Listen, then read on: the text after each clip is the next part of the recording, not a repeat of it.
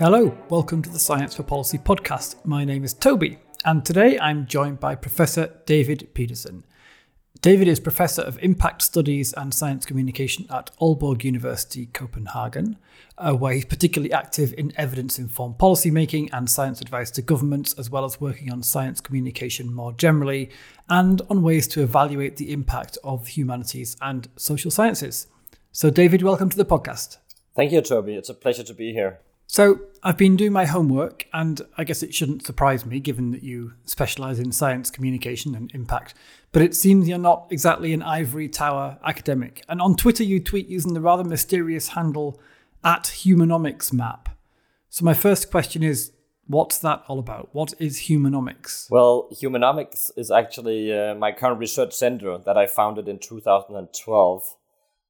Which is basically our hub for doing research. We're a staff of 5 to 6 persons, depending on our funding situation. And we turned that into a new name, the humanomics. We are doing the omics, the mapping of the DNA of the human sciences and social sciences.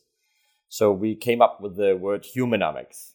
I see. So it's your coinage. And so you're working on understanding specifically the impact of research in you said the human sciences. Is that the same as I mean when I say humanities? Right. Okay. It is. Humanities yes. And social sciences. Okay.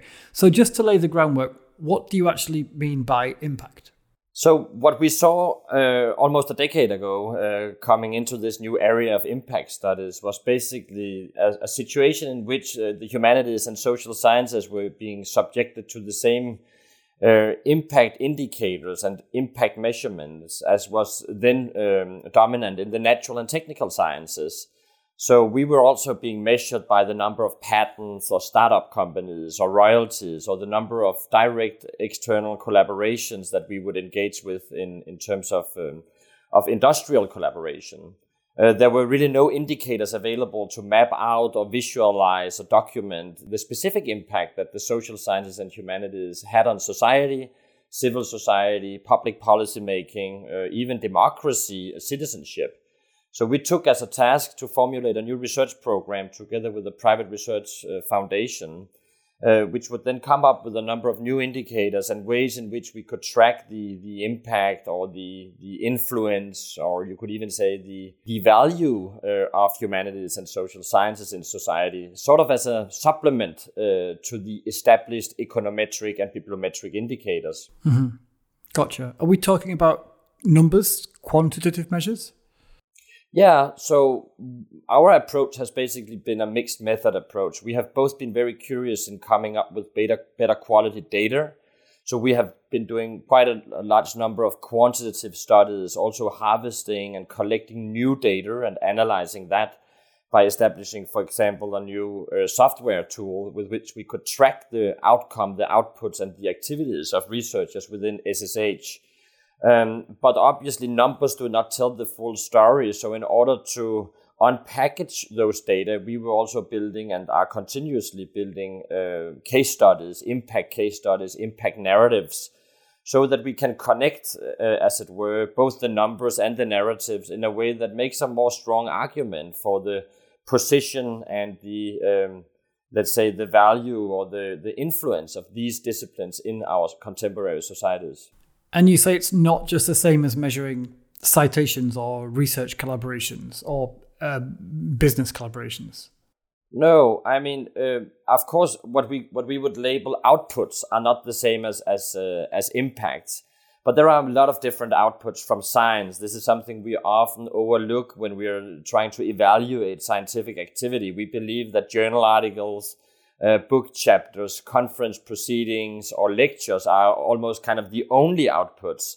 But the moment we started doing more systematic research on the research outputs, we saw that there was a whole variety of different outputs stemming from research. That might be public opinion pieces, media outreach, doing a podcast like this one, Toby. It might also be to give testimony to expert committees, to be on a hearing for parliamentary decision-making process. It could also be, to come up with new data sets that you would circulate in an open format, co-design exhibitions in cultural institutions, or guide the management process in a private company. So what we saw investigating all these new types of outputs was basically that there is a much more to be said about the impact pathways of, I guess, actually all the sciences towards society, but in particular the humanities and social sciences, for whom classical, journal publication outputs and patents were actually not the primary pathways to impacts, but was kind of secondary. They were much more interested in engaging with society, building collaborations with cultural institutions, health institutions, educational institutions, but also, as we discovered throughout the research process, also to a large extent building interactions with policymaking. Yeah, that makes sense. And thank you for throwing me that segue opportunity. But I'm going to turn it down just for now because I want to explore a bit more about this more general research impact stuff. We'll get into policy advice imminently, but I'm curious, have these new metrics for measuring impact actually been taken on board by funding authorities, so by the people whose business it is to assess impact? Yeah, so we were in a very fortunate situation from the beginning that we actually convinced a funding agency itself to take on board this project. So we had a very good sandbox for developing ideas of how to then implement some of these results in practice. So that also goes back, Toby, to your initial mentioning of me not being really an ivory tower researcher, but also being oriented towards improving practice.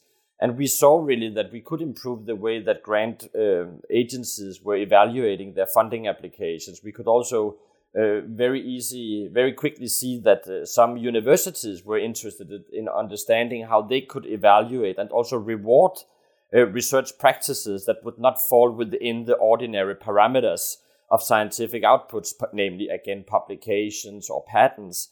So yes, we did manage to convince a couple of funding agencies to try to map out what we call their impact profile. So we did a number of participatory workshops together with researchers active in their fields to try to understand their specific impact profile, and then conveying that messages also to the evaluation panels and to the board of directors in these funding agencies. And I guess, we are still early days in this broader impact agenda, but I can say with some confidence that there was really a huge interest.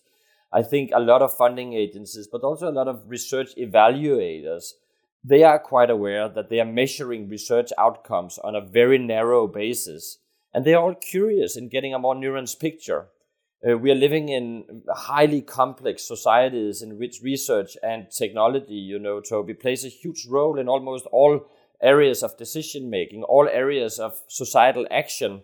So why don't we direct our impact indicators in a way that is also able to look upon that value creation rather than limiting ourselves to only economic value creation or, let's say, publications in very narrow journals in the scientific literature. So even though we didn't come up with, let's say, a new golden standard, which I also believe is quite impossible because a lot of these, processes are very contextual and they are very sensitive towards the exact context you're working in, and you're trying to make a mark on a specific area of policymaking or any other institution. It's very difficult to come up with universal indicators, which is also not what we are trying. But within those sectors, within those disciplines, within those contexts, we saw a huge curiosity to go ahead and experiment with new impact measurements and new impact tools. Yeah. I was working in academia in the UK when the so-called impact agenda really arrived there in terms of like funding criteria and academic progression. And it's fair to say it was met with a fair amount of, I was going to say resistance, but I think maybe in some cases the right word is just hostility. Right. But this was maybe more like 15 years ago. But how are things now? Has this kind of broadening of the meaning of impact that you're describing, has it made the whole agenda any more palatable? Especially since it sounds like your improvements have come bottom up from the academic side.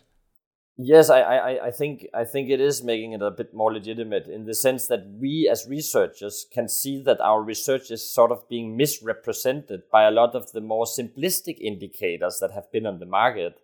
So rather than accepting to be subjected to that narrow mindset, that narrow array of indicators or parameters, the research community in this space has really developed a whole new set of tool sets, a whole new set of tools that are able to visualize and document and evidence a much broader impact. And that has sort of led to a situation in which we have a much more diverse and nuanced understanding of the ways in which we are interacting with society, in which we are creating impacts, and sometimes not even impacts, but just creating new relationships, new interactions.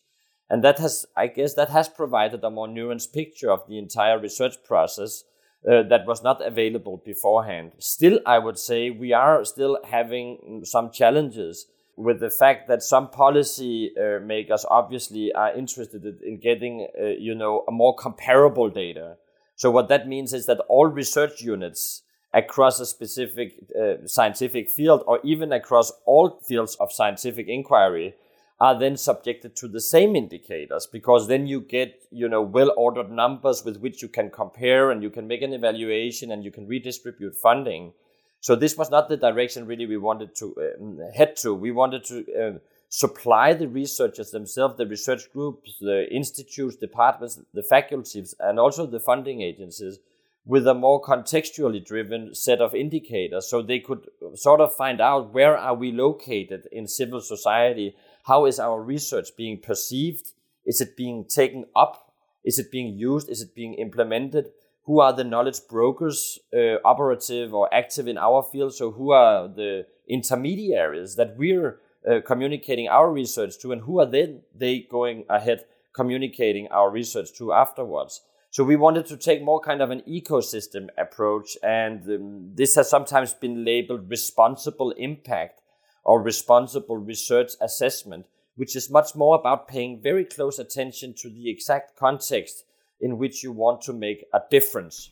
That's very logical and sounds very enlightened, but does it come at the cost of comparability, as you say? Because one of the things that governments and funding authorities surely need to be able to do is to compare different research endeavours and their impact, so they can decide where to, put their money, for instance.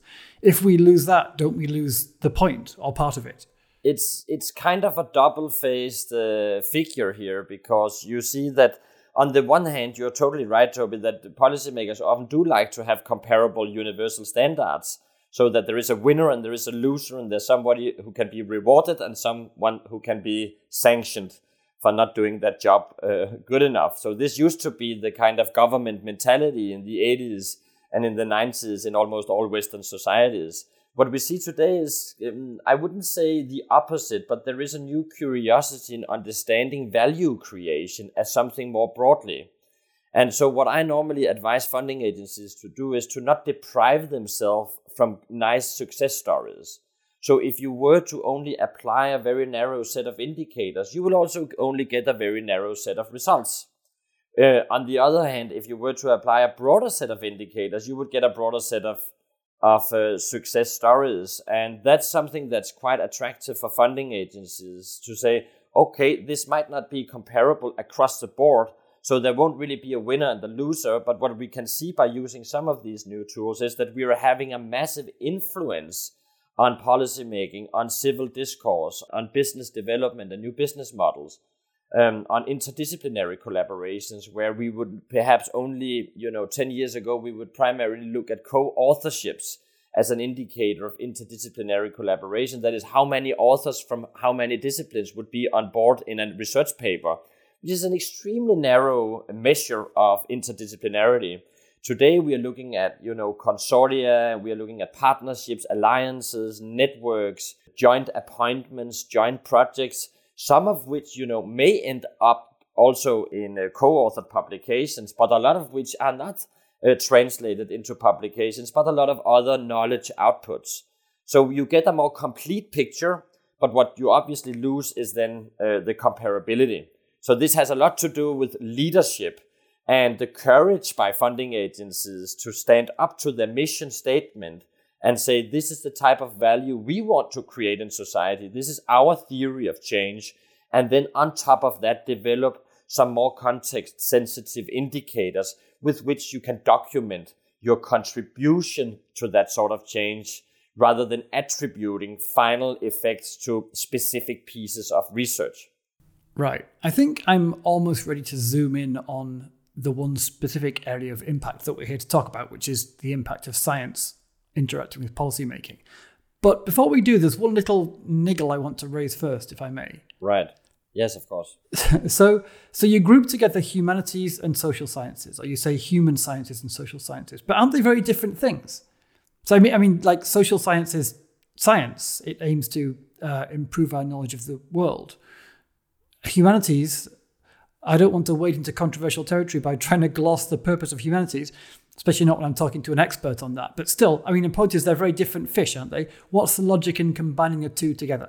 Well, I mean, first of all, this is quite controversial in the sense that when you look at the philosophy of science and the history of science, you're completely right. These were quite different disciplines. They have quite different ways of working and ways of organizing themselves. But I guess that what happened in the last 10 to 15 years, especially, in order to get policymakers to include the social sciences and humanities more in new funding programs, especially funding programs under the European Union that were to drive interdisciplinary collaborations. These disciplines were sort of grouped together, I guess, out of simplicity, really.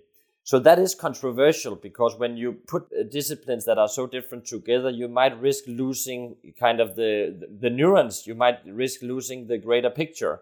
By understanding that what happens in, let's say, history of art is not the same as happens in econometrics, and that you're not able really to fund or stimulate excellent research by the same tools in those two different traditions.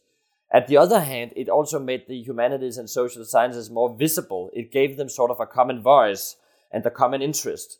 So now we had a new concept with which we could then go and argue for more inclusion, more integration in interdisciplinary research, and also higher degrees of funding. So I think it was a trade-off, and it still is. I can tell you that actually right now in Aalborg University, where I'm from, this year, 2021, we are now merging the Faculty of Humanities with the Faculty of Social Sciences into a new SSH faculty.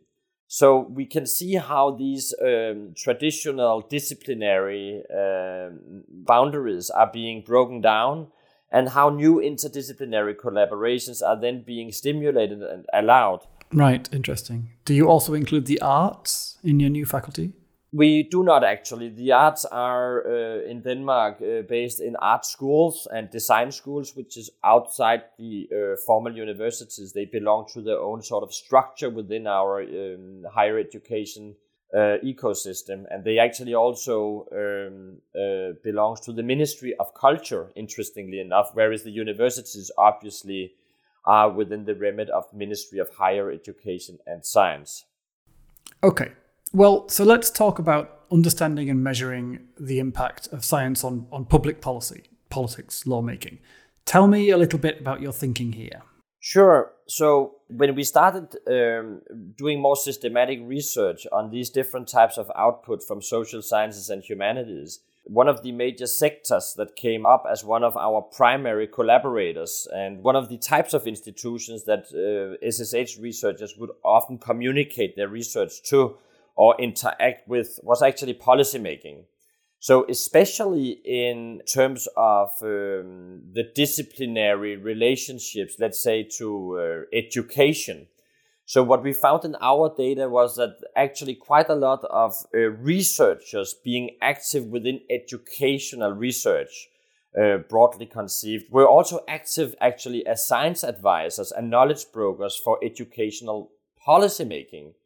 So, for example, we started looking upon expert committees, working groups, task forces that were nominated by the Danish government in areas of educational policy. And here we could see that some of the researchers we have been doing research on in terms of their science communication were very active also as expert members of these committees. And the same was true for other disciplines. If you look, for example, upon law, the Faculty of Law has a long-established tradition of providing regulatory input to lawmaking in Denmark. So you have within the Ministry of Justice and also within other jurisdictions, you have regulatory committees that are committees who are testing and formulating new policies. Here again, we would see quite a large number of academic experts being invited to provide input, provide expertise, and provide quality assurance, and to see how these new regulatory frameworks would fit, obviously, with international law, international regulation, and also sentences among the Danish court system. We even find humanistic scholars who were active in the Secret Service, who were providing classified information about how to engage foreign governments, how to collect intelligence in conflict areas. So this is, again, societal impact of research now in this concrete situation, impact on policy making, or perhaps not then policy making, but then policy capacity that were not figuring at all among established indicators, almost to the level where it couldn't because it was under confidentiality. Yeah. But so kind of invisible impacts. But what we then also saw was that a lot of this data is in fact available, that there is actually a lot of openness around expert committees, individual advisors, government commissions, hearings, workshops, seminars, joint conferences. So we kind of discovered this whole ecosystem of interactions between social sciences, humanities, and policymaking. Especially, as I said before, in terms of education, social policy, and also, which might be a bit surprising, also in terms of health policy. It turned out in our data that actually health policy is one of the areas that are capitalizing quite heavily on social sciences, but also on humanities scholarship in terms of patient care, in terms of engaging patients and their families, in terms of directing new health communication that is reaching different audiences that you normally do not reach as a health authority.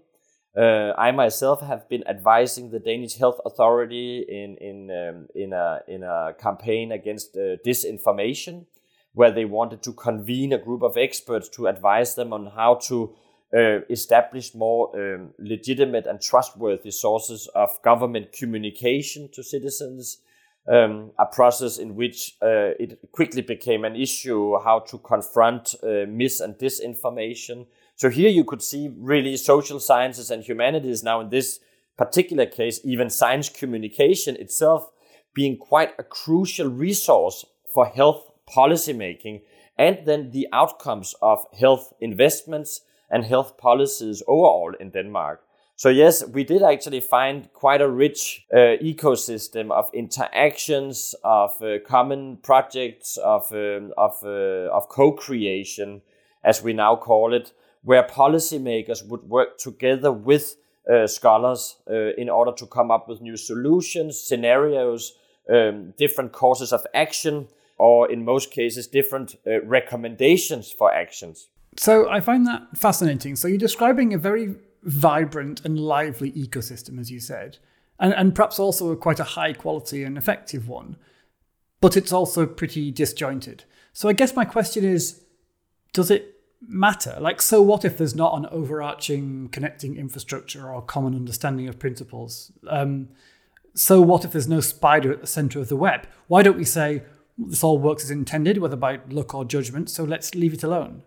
Well, I think that's actually a very crucial question, and I'm not sure, Toby, I have the final answer for that. Only recently we published a new report in my research group to the Danish government on mapping the ecosystem of science for policy in Denmark, and the report is now openly available. And the report really documents that there is a really rich and quite diverse ecosystems. There are many different mechanisms through which we can interact with and communicate evidence, data, and expertise to policymakers. But what is also very characterizing for the Danish system is that there is no kind of general framework.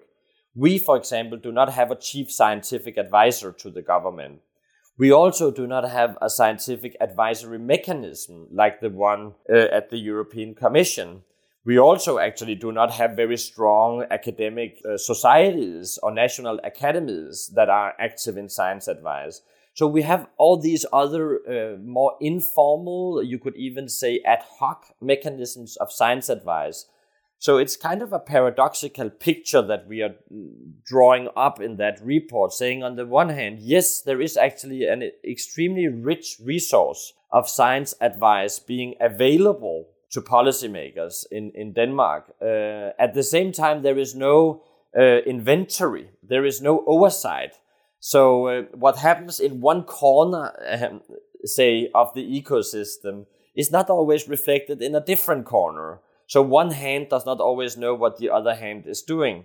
What that also means is that there is kind of a lack of peer learning among communities. So what works well in one area of science advice in Denmark are not always being harvested or translated to be working better in another area. We believe, at least as researchers in this area, that it would be quite beneficial for these people to talk more with each other. That is not set, Toby, on any observation that things are going bad in Denmark or that things are, not working. It actually seems from our studies that they are working quite well. But what we're trying to highlight is that there is still some space for improvement. So just to give you like one sort of, recent example is the COVID-19 pandemic. Which is not confined to a single sector, right? It's a cross-sectorial crisis in its own right. It's an emergency crisis. It has implications across government. So here the sectorially silo-based system, no matter how well that works in the everyday life of science advice or knowledge for policymakers, is insufficient. You need to then reorganize your scientific advisory committees at a cross-sectorial basis so that you're able to get a more complete and multi-dimensional picture of the crisis or the emergency that you have in front of you. And here what we could see, at least in the first wave of the pandemic in Denmark, that this was really difficult. This was really challenging to the government to say, here we can not only rely on the well-established sectorial principles of science advice, here we need something more interdisciplinary, but also cross-sectoral. All right. Well, having said you might not be able to answer that question, you pointed, I think, to two quite persuasive answers about why we might want to make things more joined up structurally. One about learning each other's lessons and the other about the need to bring it all together to tackle these urgent issues, which are multidimensional. So I guess then by drawing the map, the point of drawing the map is to assess what exists. And then having drawn it, you can look and say, okay, what exists is plenty and it's working pretty well. But then you also have the map you've drawn as a tool in itself. So you can start drawing lines saying, maybe we can connect this to this and there's overlap here or redundancy or a gap. You mentioned COVID-19 as an example of why we need it. Do you feel like COVID has also given some new momentum to this process of joining things up? Yes, I think that it's fair to say that COVID-19 was really a triggering moment also in Denmark and in the Scandinavian countries.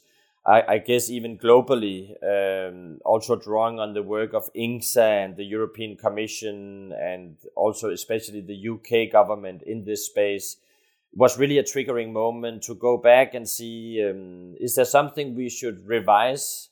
This is a good moment in time to try to understand, as I said before, to map out, understand your own scientific advisory system. The culture of science advice really was put to a test. So now that we put the system to a test and we responded quite differently, some with more success than others, but I think, again, it's fair to say that all systems, all national systems of science advice were put under pressure throughout the pandemic. So now is a kind of a golden moment to revise or evaluate. Are we doing the job good enough? Can government learn something from this experience?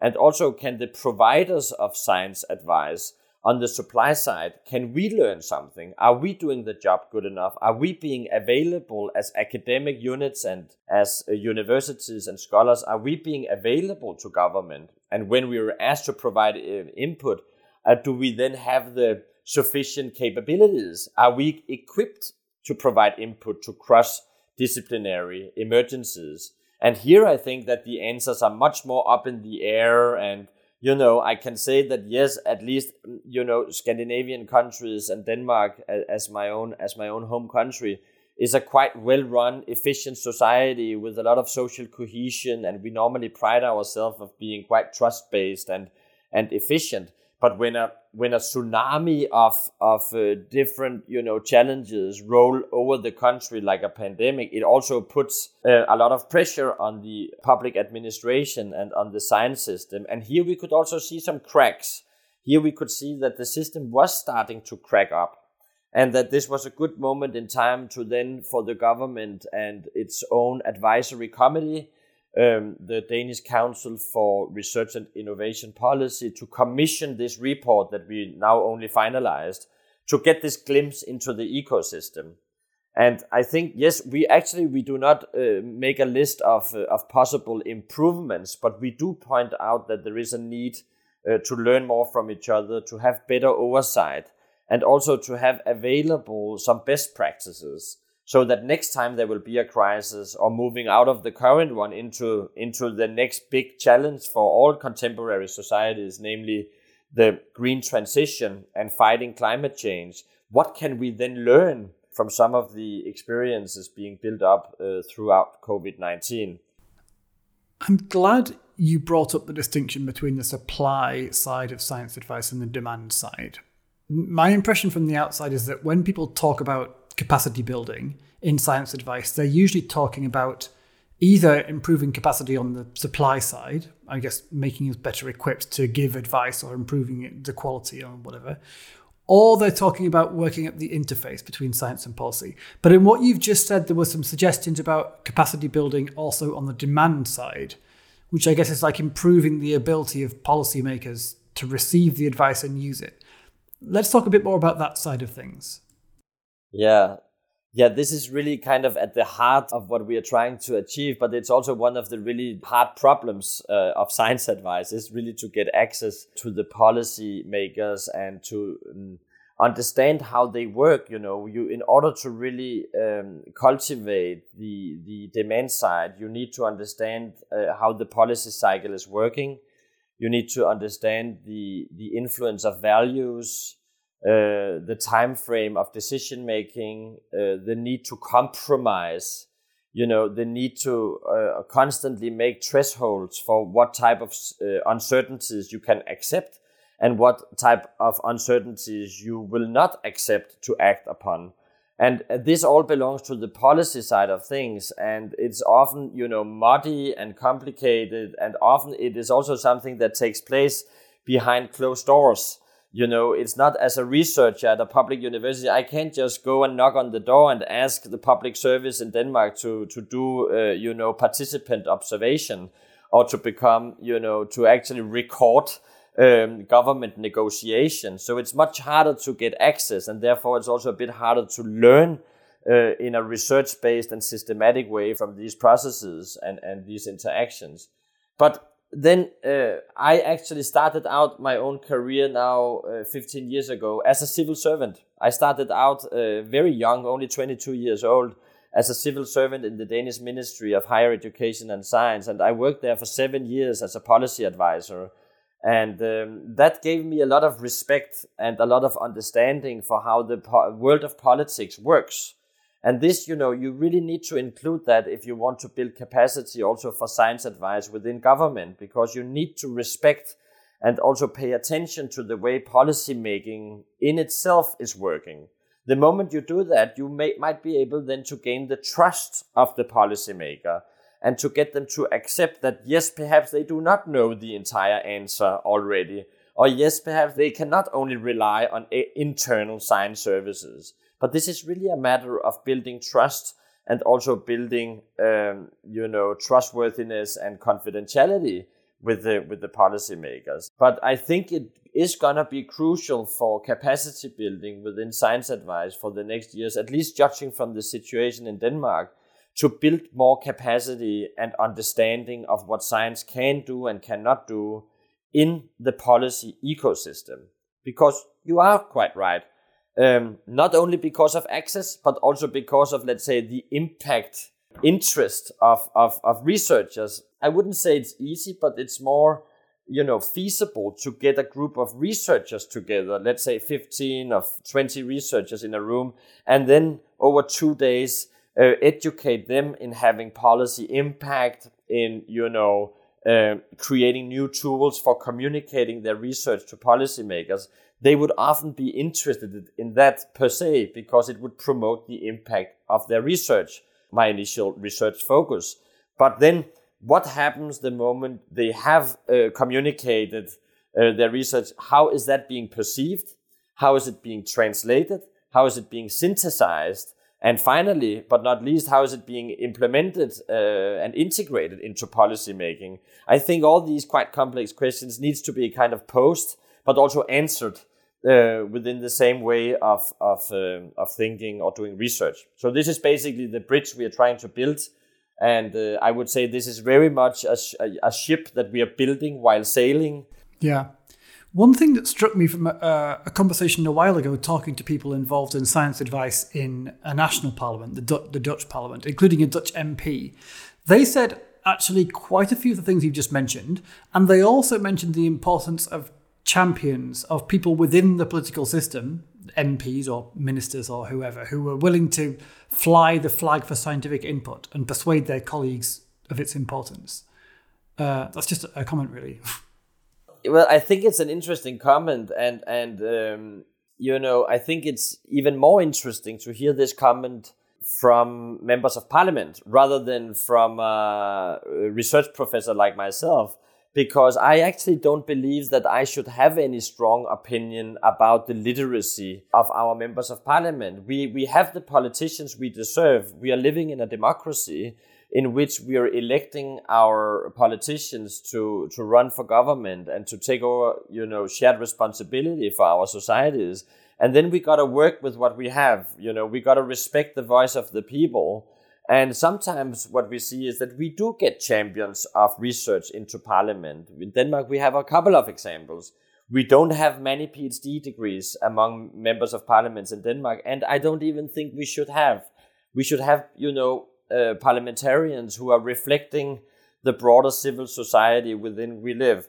But champions do make a difference. So if you only have, let's say, 4 or 5 persons among the elected that you can then go and have conversations with, who can perhaps open up a meeting or have a parliamentary hearing, then you might be able to promote more scientific content and more scientific advice to parliament, which is really a crucial issue also for reasons of democracy, because often, parliaments are as an important platform for scientific advice as are governments. In terms of smaller parties, especially in terms of smaller parties that might not have the same muscle to synthesize and include new research or do their own calculations or scenario planning, they might rely more heavily on access to external science advice or parliamentary science advice than do government. So also for those reasons, I believe that champions are important, but I would rather not have a strong opinion about who and why and how.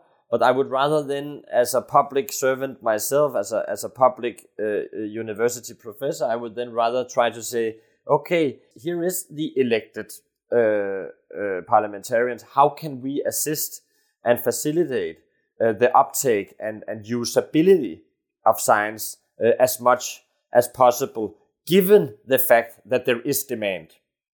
And that, I think, is as important as the champions. And we can also do more on the supply side to cultivate that demand, also being active within research on science communication. I think a lot of colleagues could do more to communicate their research in a more tangible way to policymakers.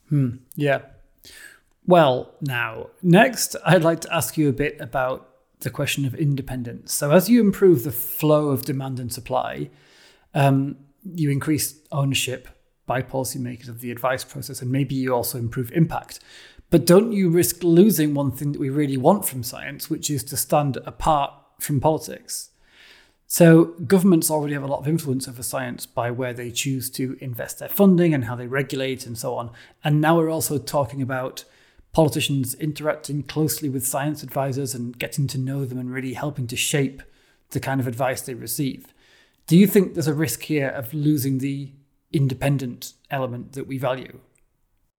Well, there is definitely a risk about losing independence, but I think it's a risk that can be mitigated, and I think we have some quite strong principles in place that with which we can regulate the scientific advisory process, and with which we should also organize these processes and these mechanisms and instruments in a way that is really respecting the independence and making sure that we are not compromising the integrity of the advisors. It will often be the case that you can find one or two examples of that, and there will be policymakers who will try, and there will be scientists who might be, subjected to some type of bias or even censorship or even interference in their research. But across the board, I think that we have strong principles in place that can make sure that we are not compromising on the ethics. A good colleague of mine, Mark Sainer from Canada, wrote a paper a couple of years back in which he really formulates kind of a paradox of scientific advice, what he called the balance between proximity and distance. So on the one hand, you might favor a situation in which there is a lot of distance between policymakers and scientists, because that will, create independence and arm's length. And that will make it very clear to external observers what is the responsibility of the researcher and what is the responsibility of the policymaker.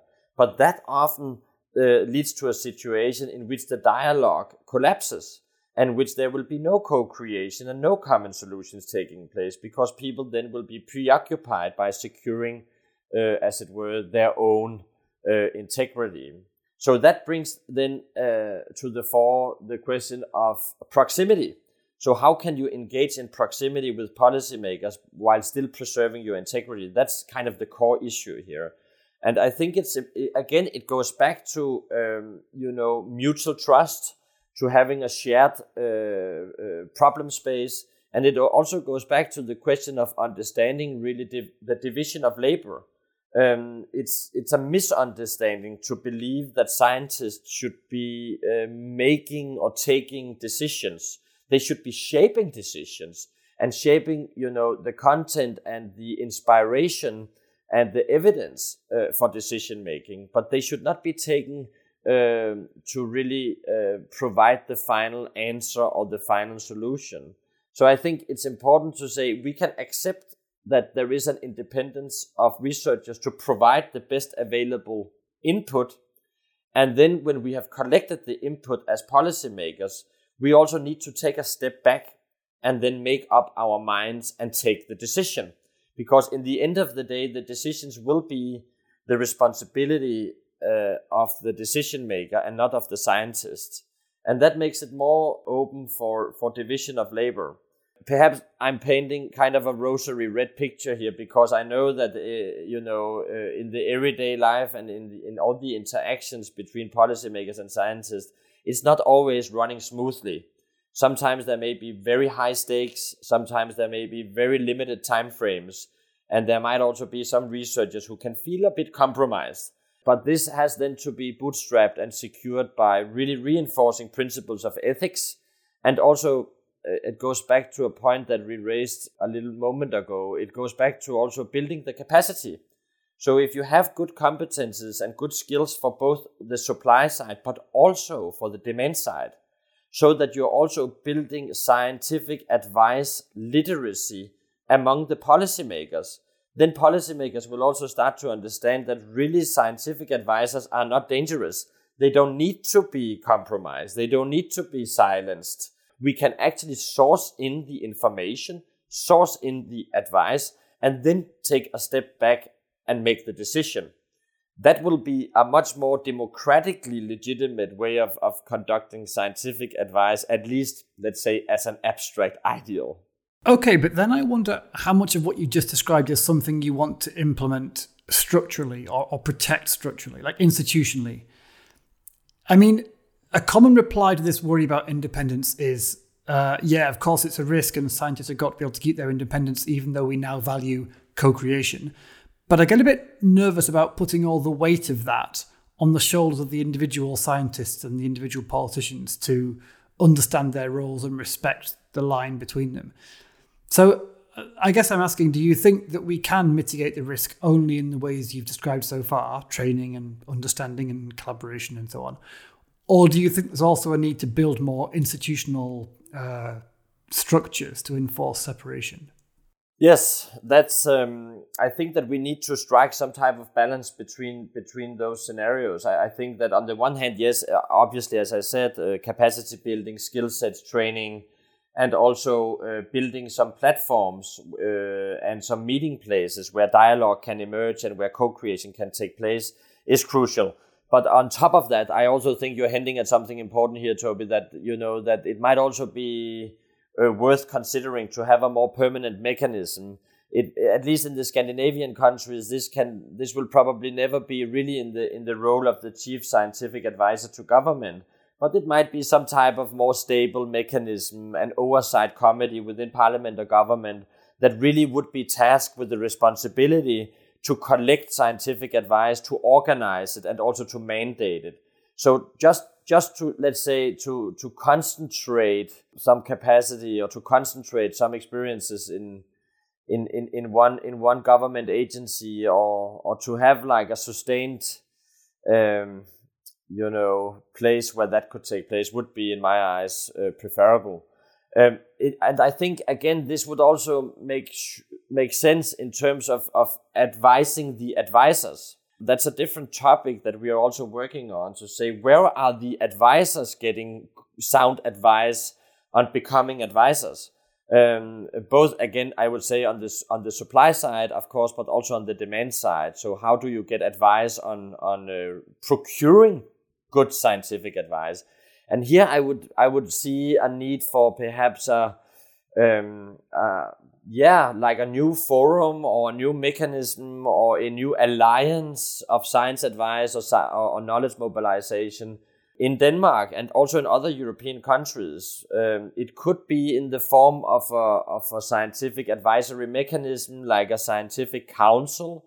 It could also take other forms. What I believe is important is that you harness the benefit of experience, and you get some people into the room that really needs to talk to each other, but who can also guide the establishment and facilitate novel processes. So the moment you are witnessing a new crisis, say, or a new emergency, you have kind of an entry point where you can go and seek advice for the government to set up new committees, to seek advice on how to nurture the interdisciplinarity and the multidimensional nature of science advice, how to seek advice on also securing fundamental principles of independence, of openness, of transparency. So if there would be, it's not gonna be a one road to science advice. I cannot foresee in the near future that we would have an oversight committee who would be tasked with the responsibility to organize all scientific advisory processes, because the ecosystem is way too rich, and I would even say way too well functioning in all its details already. But to have a collected forum or council or alliance where those competences could be collected, and perhaps where they could also be supported by a secretariat or a research entity who could then provide this type of advice on the advice process, I would believe, having mapped the Danish ecosystem, would really be an added value. All right. Well, thank you for being willing to freewheel a bit there and speculate. It's really interesting. So that's the institutional angle, but I'm sure you recognize also as a fellow communicator that there's the public perception side to worry about. So we might be convinced that scientists and policymakers all know the boundaries and respect each other's roles and so on. And so what they're doing, they can do in a kind of safe way, so to speak. But the public will care about these things too, especially when it comes to science advice on sensitive issues. So if we have a closely intertwined model, what evidence can we still show to outside observers, maybe even suspicious or hostile observers, to prove that the science is still really independent and the advice is not being unduly influenced? Yeah, so it's important in all of these settings to be very strict on the rules of engagement and on the terms of reference. There needs to be clearly formulated principles, clearly formulated roles.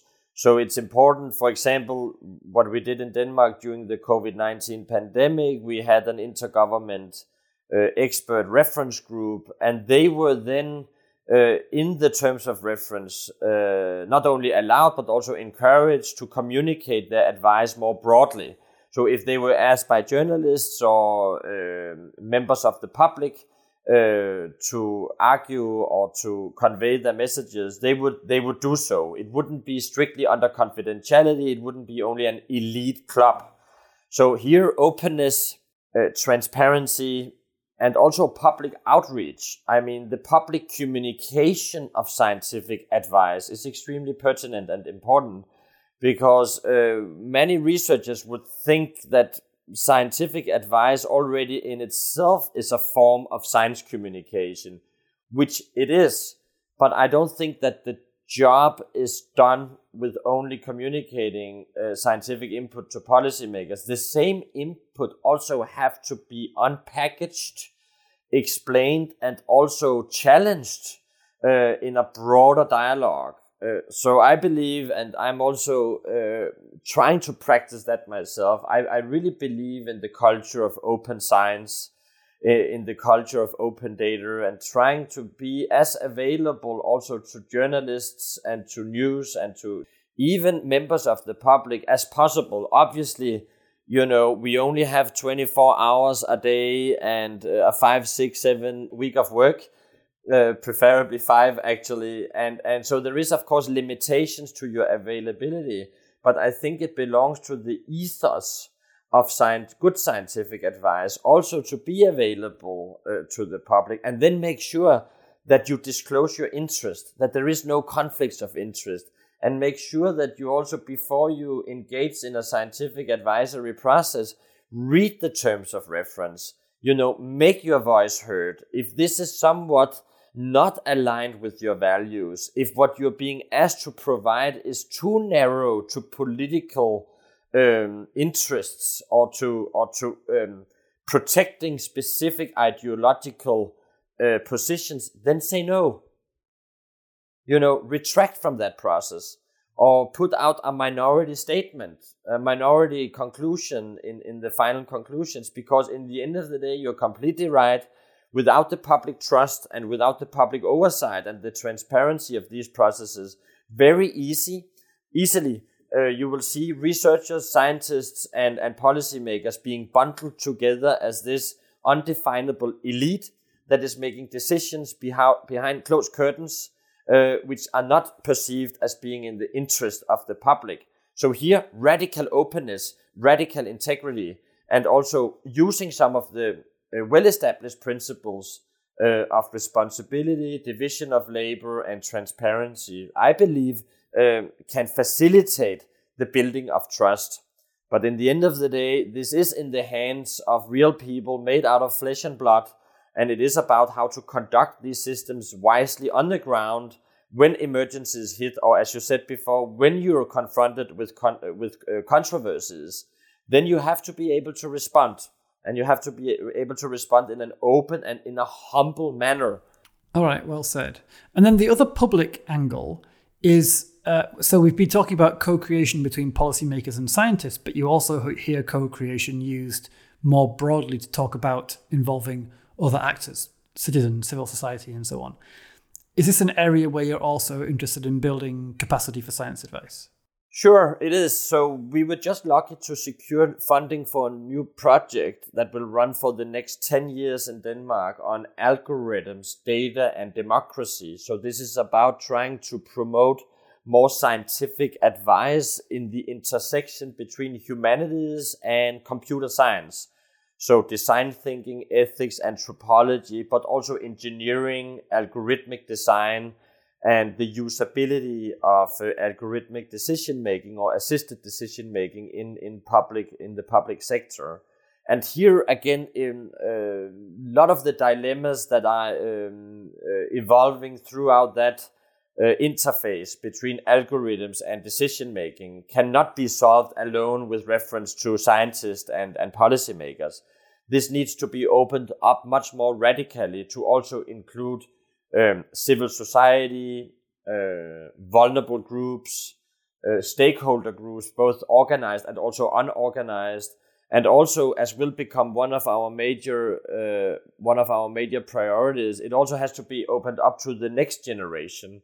So that is, children and young people needs to be involved. So we want to have a new alliance of public scientific outreach, together with public schools and secondary schools and gymnasiums, in order for also the younger generation to work on some of these dilemmas that are evolving when you're starting to introduce algorithmically assisted decision-making in public government.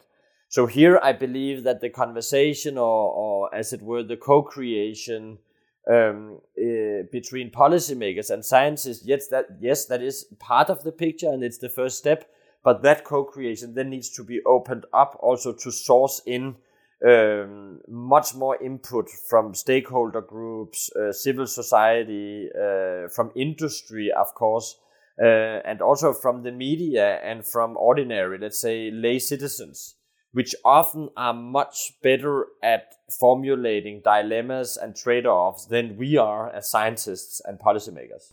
Oh, that sounds cool. Ambitious in a good way. I'm happy you think so.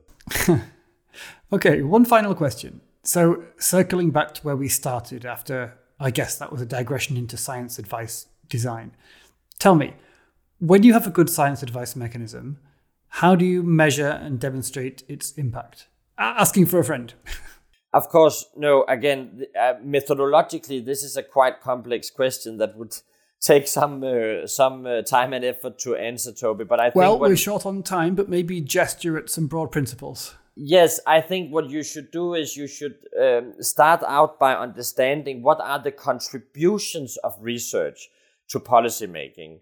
So rather than being obsessed with final decisions and the outcomes of those final decisions on affected populations, on cost efficiency, then first what you should try to do is to establish some indicators that could put more credibility to your contributions. So how many interactions do you have with policymakers? Are you invited to provide expertise or input on a recurrent basis? Can you get the policymakers to testify that they are perceiving you as an important resource for policymaking? So perhaps coming up with one or two testimonials. Do you have other sources of data available? So for example, what we have been looking at, are you referenced or cited in a policy report? There might be both direct mentions and indirect mentions. Those might be mentions in green papers or in white papers where you will be able to see that your research has been mentioned by the policymakers. But it may also be more broadly that the research area in which you work have played a role in formulating a new challenge to government or a new policy problem. Then it's up to you to demonstrate what was your contribution as a research unit or a national academy to establish that agenda. How many conferences, seminars, what was the participants of those conferences and seminars? Were there practitioners among them? Did you remember to also include and invite government officials? The number of policy briefings, policy papers, press releases. All this, of course, again goes back to a very tricky methodological questions, namely that outputs are not the same as impacts. So you can go ahead and count all your outputs and come up with a very nice narrative about all the efforts you did. But how did that then translate into some type of change in society? And that you then have to substantiate. But you have to substantiate it driven by the data, not independent of that data. So you have to start by first understanding what were your interactions, what were your contributions, how did the agenda become established, and how did problems become to be defined, and what were your role in contributing to that. Then I think you have a much more sound and reliable basis on top of which you can then write up your narrative or your impact case study. So look at all your interactions. Look at all the the entanglements of your research to policy making as sort of being testimonials of micro impacts.